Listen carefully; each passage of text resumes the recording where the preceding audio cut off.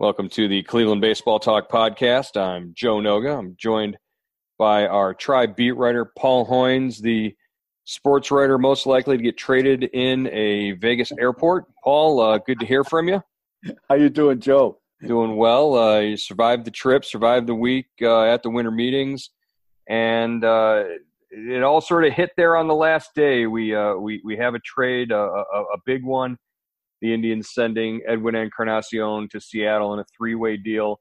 Yandy Diaz goes to Tampa Bay, and the Indians get back Carlos Santana and the Rays' young outfield first base prospect, Jake Bauers.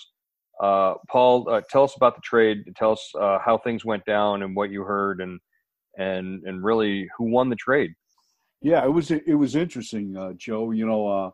The Indians, the whole front office, they had like a 7:30 a.m. flight out of Vegas on Thursday morning, and a bunch of reporters were on it. But I stayed at the meetings to cover the Rule 5 draft. So I'm right in the middle of the Rule 5. The Rule 5 draft had just started about noon Cleveland time, 9 o'clock out there, and I see that Santana has been traded, or Santana's coming back to Cleveland, and it just kind of unfolded from there. I don't know who the Indians drafted or lost in the Rule 5 draft. I was just concentrating on that, and fortunately, I couldn't get a hold. Unfortunately, I couldn't get a hold of the Indians. Their flight had taken off. And, right, they were in the air with no Wi-Fi. And no tech. The worst possible time to complete a trade, I guess. Oh my God! It doesn't matter for the front office guys, but if you're in the media trying to track it down, and Zach Meisel and T.J. Zuppi and I think Ryan Lewis. Yeah, Ryan Lewis were all on the flight, and their Wi-Fi wasn't working. They had them right there. They had a captured audience and a captive audience, but they couldn't write anything until the Wi-Fi came on. So worst time to make a trade if you're a GM. When you're in the middle of a flight with no Wi-Fi, or whether you're in a hospital bed with a blood clot in your lung. Either way, that's what Jerry DiPoto was hospitalized as he's completing the trade. Yeah, the GMs, they don't let that little thing like a blood clot stop them from making a deal. Jeez. But, so it was interesting, and the rest of the day was kind of a blur. I was able to hook up with Antonetti on the flight. We texted back and forth so I could get some quotes and just get a little bit of his take on it, on one of the rewrites that I had. So, so it worked out. As for the trade, I guess from the Indians' point of view, they saved some money this year. I think they save, I want to say maybe 10 to 12 million this year, take on 14 million next year. Mm-hmm. Or I should say 2019, they saved about 10 million, take on 14 million in payroll in 2020. Seattle is picking up 6 million of Santana's $35 million contract, or what's left of the deal. And that's 2 million in 19 and 4 million in 20, correct? Right. So, because his contract is backloaded, isn't it? It's like it was backloaded. I think the total is like 35 with the buyout. And Yandy, so we know Santana, and we know Encarnacion. Encarnacion, I feel bad for him. He's kind of stranded out there, and on the far edge of the world, of the United States, and on a rebuilding team. And this could be his last year. I'm wondering, Joe, if they're just going to flip him again. Try to, that would be my take on it. That seems to be the common understanding of this, and you had written that Tampa had shown an interest in him in the first place, so right. maybe that's a spot where he winds up, if not before the start of the season, at some point during the season he could wind up, if not with Tampa, then some other contender that needs a bat. Yeah, definitely. That's a good way to look at it. But he's definitely not staying in Seattle. That's not in their plan, I don't think. Yeah. And, so we didn't – and, Yandy Diaz, we never really got to see him play, I'm wondering if this is Jesus Aguilar too,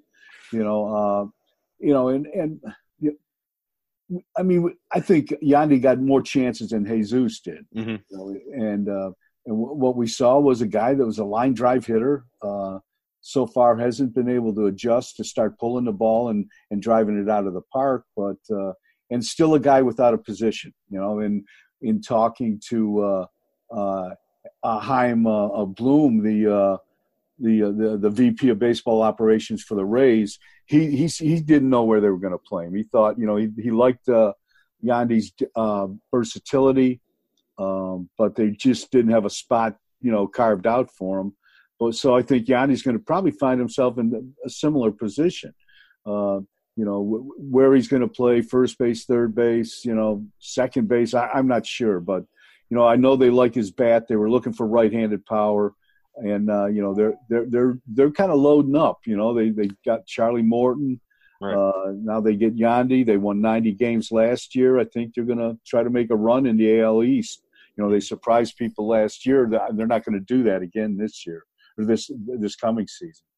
And they also add Cole Sulzer, a AAA reliever from the Indians organization.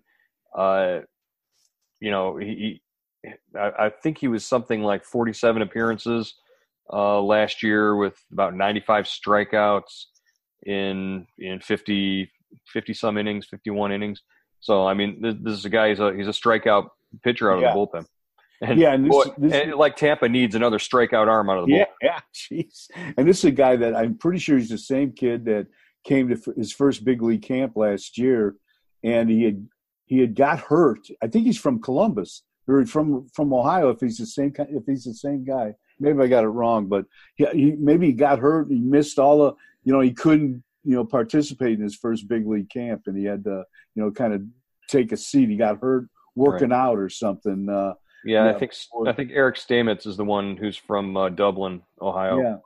But Sulzer, you know, it could turn out. Watch the whole trade turns on Sulzer being a lights out guy out of the bullpen for them, and that's just the most ridiculous thing. Yeah, you know. And then they also the Indians also sent them their compensation, their lottery pick. I think that pick went to Seattle. Yeah, in the 77th pick in the draft in June. So don't worry, the Indians will be getting plenty of compensatory picks this year when their free agents start signing like Brantley and Miller, and they right. You know, depending on how much they sign for. If Brantley signs for over 50, they'll get a first round pick there or a sandwich pick in the first round. So yeah, you know, so all in all, did this trade make the Indians better or give the Indians more opportunities to do things down the road? Yeah, I think the latter, Joe. I don't think they're a better club today than they were yesterday before the deal. I think, Yandy's gone. Does Yandy and Bowers cancel out? Bowers has a little more power, it looks like.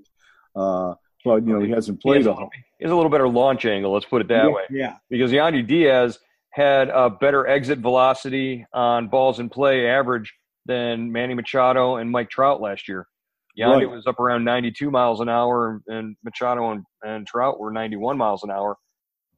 But, yeah, like you said, you know, Bowers hits more home runs. Yeah. And, you know, Encarnacion, Santana, you know, Encarnacion has, you know, traditionally shown more power, driven in more runs. You know, Santana's probably a better defensive player. So, you know, I don't think that makes it better. That's kind of a wash, you know. So I think this payroll flexibility maybe sets them up to do another trade. Maybe they trade Yonder Alonso, because, you know, Bowers and Santana basically pretty much could do the same thing, you know, play, you know, first base, DH. And, I mean, if they get desperate, they could even put, you know, Carlos in the outfield as they did in the World Series. So, I don't know if that's just something they want to do every day, but oh boy, I mean, Carlos he's a Dominican guy, and you know the Dominican mantra is play every day, be in the lineup every day. And Carlos is every day. Yeah, so he's going to be your everyday first baseman. I think you're literally going to have to pull him out of that spot. So that means Bowers has got to play left field. Yeah, I would think. You know, that sounds like it to me, and then. Either you keep Alonso as a DH or or you go looking for another kind of, like we were talking before the podcast came on. Maybe a middle of the order hitter, maybe, and then how do you get that guy? Then I guess the focus goes back on, trading a Kluber or a Bauer. Well, and I guess what this does is it makes it so that you've moved Edwin's $25 million, sort of off the ledger there, and it frees you up to make that trade for Kluber or Bauer and put your heel in the ground and demand the highest return possible for them and not budge off of that. You don't have to attach Kipnis's salary or somebody else to that and lessen the return that you would get for Kluber or Bauer. You can basically say, here they are, and it's the sun, moon, and stars, or there's no deal, and you go into the season with a top 3 rotation in all of baseball. Yeah, I think that's a good point, Joe. That's really a good point, because I don't think they were. It doesn't seem like they've come off their what they want for both those guys. I mean, just from what you read and who you talk to, I think there's still the asking price is very high on Kluber and Bowers, as it should be, and I think like now they've got that. They've saved some money. They've saved about $10 million.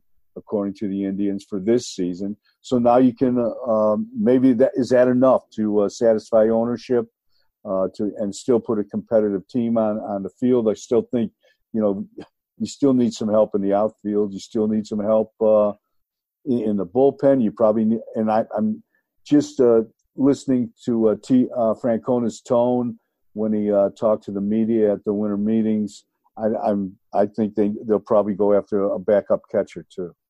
Okay, we'll get to their needs there in a second. I just wanted to go back and touch one more time on Edwin. The Indians signed Edwin. He's the highest paid player in franchise history with the contract that they signed for his free agent deal before the 2017 season. They brought him in, and he did what Edwin does. He hit 30 home runs and drove in 100 runs for the 2 seasons that he played for them. Did they get what they expected and wanted out of Edwin? And tell me one thing that you will take away from Edwin's 2 years in here in Cleveland, one interaction or anything, and I'll throw mine at you, and it's pretty funny. Yeah, I think they got exactly what they wanted. The only thing they didn't get out of it was a World Series championship. After reaching Game 7 of the World Series in 2016, this was their big move in 2017. Get a bat, get a guy that hit in the middle of the lineup, and he did that. He played almost every day, and he DA. I think some people say he wasn't the clutchest guy in the world, that he didn't carry the team for a stretch of a week or 10 days like some power hitters do, but he was a power hitter, and they're streaky. Historically, I think every power hitter is streaky. And this guy did what he did, and did what he always does. And he was great in the clubhouse. I thought it was fun to see him interact with all the younger Latin players.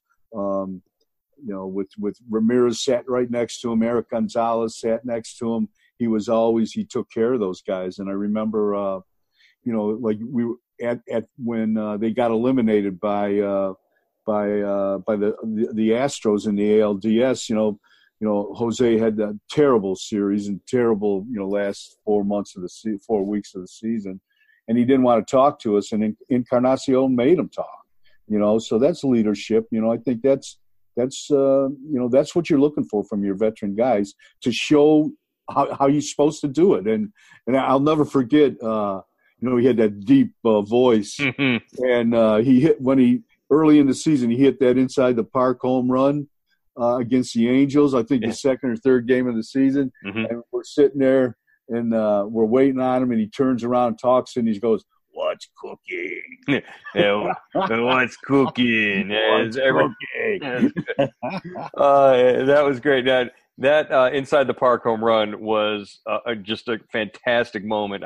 April 3rd, this past year, hit one off the wall and ran for days. I think he surprised himself coming all the way around the bases. Hammy's call was hilarious. Yeah. Without the oxygen. Usain Bolt, didn't he call him Usain like Encarnacion? I will remember back. I went on the road with them in Texas, and it's the last game of the series Sunday morning, and the night before Saturday, I get back to the hotel room and I'm flipping through Instagram, and there's a post on Instagram from Edwin Encarnacion's account, and it's the toilet in his hotel room, and it's a video of Edwin talking to the toilet and telling it, I have to pee or I have to, and the toilet's automated and it was responding to his voice and it was flushing or it was the lid was lifting or whatever. And he was getting the biggest kick out of this automated toilet in his room. And, I'm standing there, I'm talking to a couple other reporters. I'm talking to Andre and all that. And I'm showing him this video and we're dying laughing and he's sitting over by his locker. And I'm like, how do I go up to a guy and interview him and ask him about his video that he made of his toilet? I didn't do it because it was just like the most awkward and uncomfortable thing. But I thought to myself, man, this is he's the $20 million man. He signed for $20 million a year, and that's the level of service you get when you go on the road. Is the high priced veterans, they get the nice hotel rooms, I guess. Yeah, you're not kidding, man. That's pretty good. So yeah, all right. I don't know if there's an easy way to transition from Edwin Encarnacion's toilet to what the biggest hole in the I guess there you go. What the biggest hole in the Indians roster in the lineup is now. What the biggest need is. We mentioned the bullpen. We mentioned the possibility of a backup catcher. I still think the outfield is very unsettled, and I would like to see a right-handed power hitting bat. Somebody who hits 30 home runs and strikes out 100 times, but can drive in runs. And I've already made it known about my feelings about the possibility of getting Yasiel Puig from Los Angeles. I think he would fit that role pretty well, but. What do you think the biggest need is? Where do you think they will strike next? These guys do things. I think they do the unexpected. So I would think, it's got to be the bullpen or the outfield. You look at that bullpen. I think if they could, maybe they make a trade here. Maybe make one more trade, free up a little money. And maybe that's the trade where they get the outfielder you're talking about. And then I think maybe they can, cherry pick a couple free agent relievers. A guy, maybe if Oliver Perez is still out there, I think he'd be a great fit. But there's a ton of relievers out there. There's a bunch of backup catchers that could back up Perez if they deem Haas isn't ready. So I think that's what they might do, Joe. Yeah, and you talk about the free agent market for those relievers is really going to be set by a couple of Indians guys. After you've got Craig Kimbrell, who's from reports is demanding $100 million in 6 years, which I don't think he's going to. I don't think that's close to that. But Andrew Miller's going to be at the top of that list as well, and he might well set that market for what trickles down to the Indians on the bottom end of that. Yeah, a lot of teams. I talked to Miller's agent at the meetings, texted with him, and he said, there's been a bunch of teams in on him. The Indians, have told them early that they are not, they can't afford to bring him back. So I think the Phillies, Boston, New York, I think all those teams are kind of in on him, and they must feel good about him because as we know, this is a guy that's been on the DL 5 times in the last 2 years, Joe. So Tito sounded pretty confident. Tito wants him to go to a National League team. Yeah, right. So I think they let's see it. Let's just see how he is. I mean. But I think that's got to be a kind of a cautionary little. If you make that deal, you're making it. with a red flag hovering above it. You know what you're getting into. What about Cody Allen? Can he get more than just a 1 or 2 year show me deal at this point?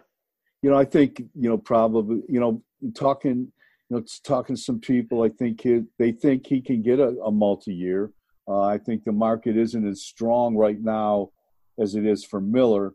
A lot of teams are kind of kicking the tires on him. I think they're going to wait, and see Miller and a couple other guys sign, and then look at Cody. And I still think, depending on the way things break, there's a chance he could come back to Cleveland, sign a 1-year deal, and kind of be the setup guy for Hand, and reestablish his market value and go out in the free agent market again in 2020.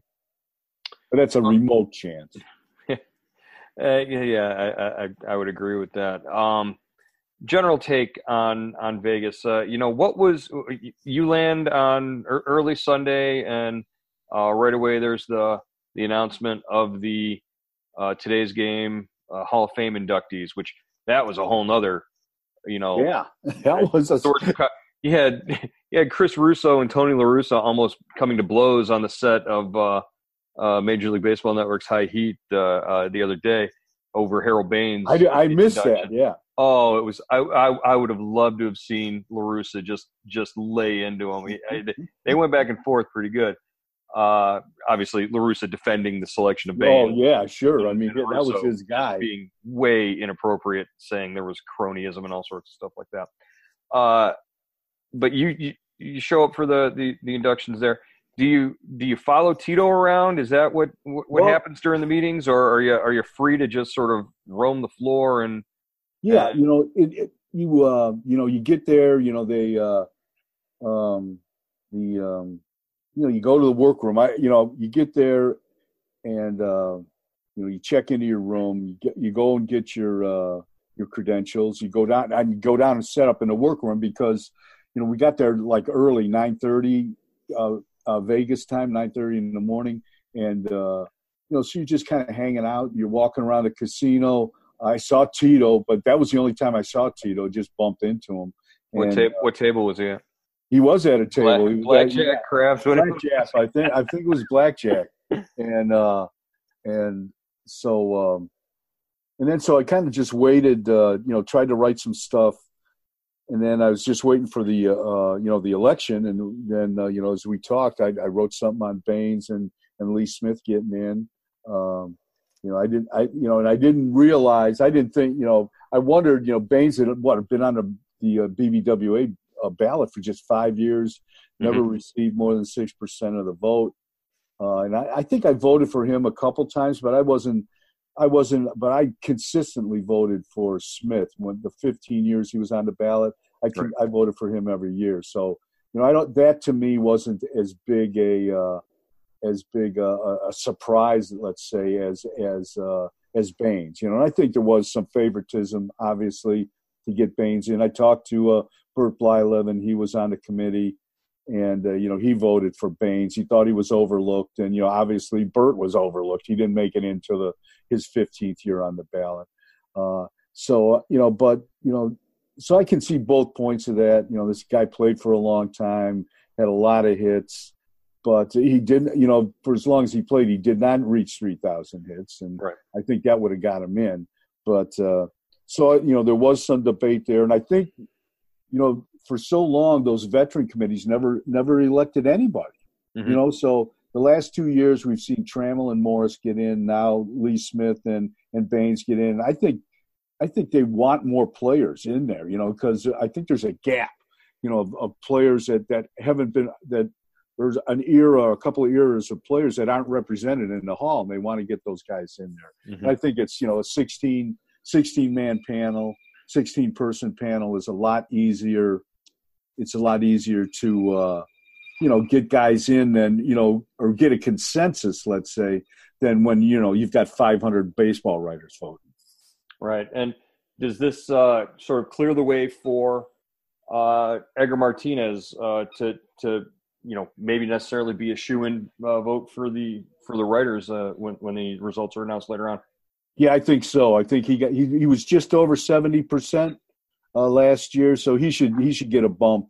And definitely with Baines getting in, I think they're gonna you draw the correlation, and Mariano Rivera is going to get in. So you're going to see two of the top three closers in baseball history, and two of the best DHs get in on the same year. That'll be cool. But then those are two underrepresented positions in the Hall. So yeah, definitely. Yeah, but most of the week, Joe, you meet with the team every once a day, and it used to be you could see the team scouts and stuff, and assistant GMs, wandering around the lobby, and you could talk to them, but nobody leaves those suites anymore. They all stay in the suites, and there's just a mob of people that you don't there are a lot of agents, so you can talk to them, but most of your texting back and forth, and you just kind of live in the workroom for a while, and most of the day. And I walked around. I saw, Corey Snyder. He's looking he was looking for a job. He managed in Taiwan the last 2 years. He managed in Mexico before that. So he was looking for a job with a big league club. He was talking to Baltimore and another club, but the Indians hadn't contacted him. Mm-hmm. I saw, Jacob Cruz, who used to play for the Indians, Scott Ellerton. Didn't Jacob Cruz catch on as a hitting instructor or assistant? with the Pirates, and Scott Ellerton is with the Pirates as well. Kenny Schramm, who used to pitch for the Indians, runs the Double-A team for the Astros. I see him a lot. I saw him a lot. I usually see him once at every meeting, but you see a bunch of former players. And it's kind of cool, it's just good. I don't think it's as newsmaking an event as it used to be, but as soon as I say that, they make a trade, the big one, the big trades in the winter meeting. All right. Well, and I'm sitting back home watching Major League Baseball Network, which is broadcasting live from all of their shows are on set. They're in the lobbies and whatnot. I'm trying to catch a glimpse of Hoynesy, see if he's at one of the slot machines or I'm the only guy that went to a waitress. I don't know. I'm the only guy that went to Vegas and didn't place a bet. Well, it worked out. So let's just set up the next before we get going here. Set up the next week or so as things are going to sort of take shape. Expect possibly another move here. If not, if they get through this weekend without doing it, then probably something next week. Yeah, I would say in the next 10 days, a week to 10 days, something's going to happen. I think, you don't talk to – these guys have been talking to each other for maybe over 7 weeks at the least, maybe a year at the most, on these different proposals. You put them all together in one spot for 4 days, and the talk kind of starts percolating. And now you see the deals happen. You usually see the trades that are close. Then they happen. So I would think, we're going to find out one way or the other about Kluber and Bauer pretty soon here, if they're going to make a deal or if they keep them. All right. Well, that's Paul Hoynes back from Vegas, ready to see what else pops up on the hot stove in the next coming weeks. Paul, good to talk to you, and we will hear from you again next week. All right, Joe.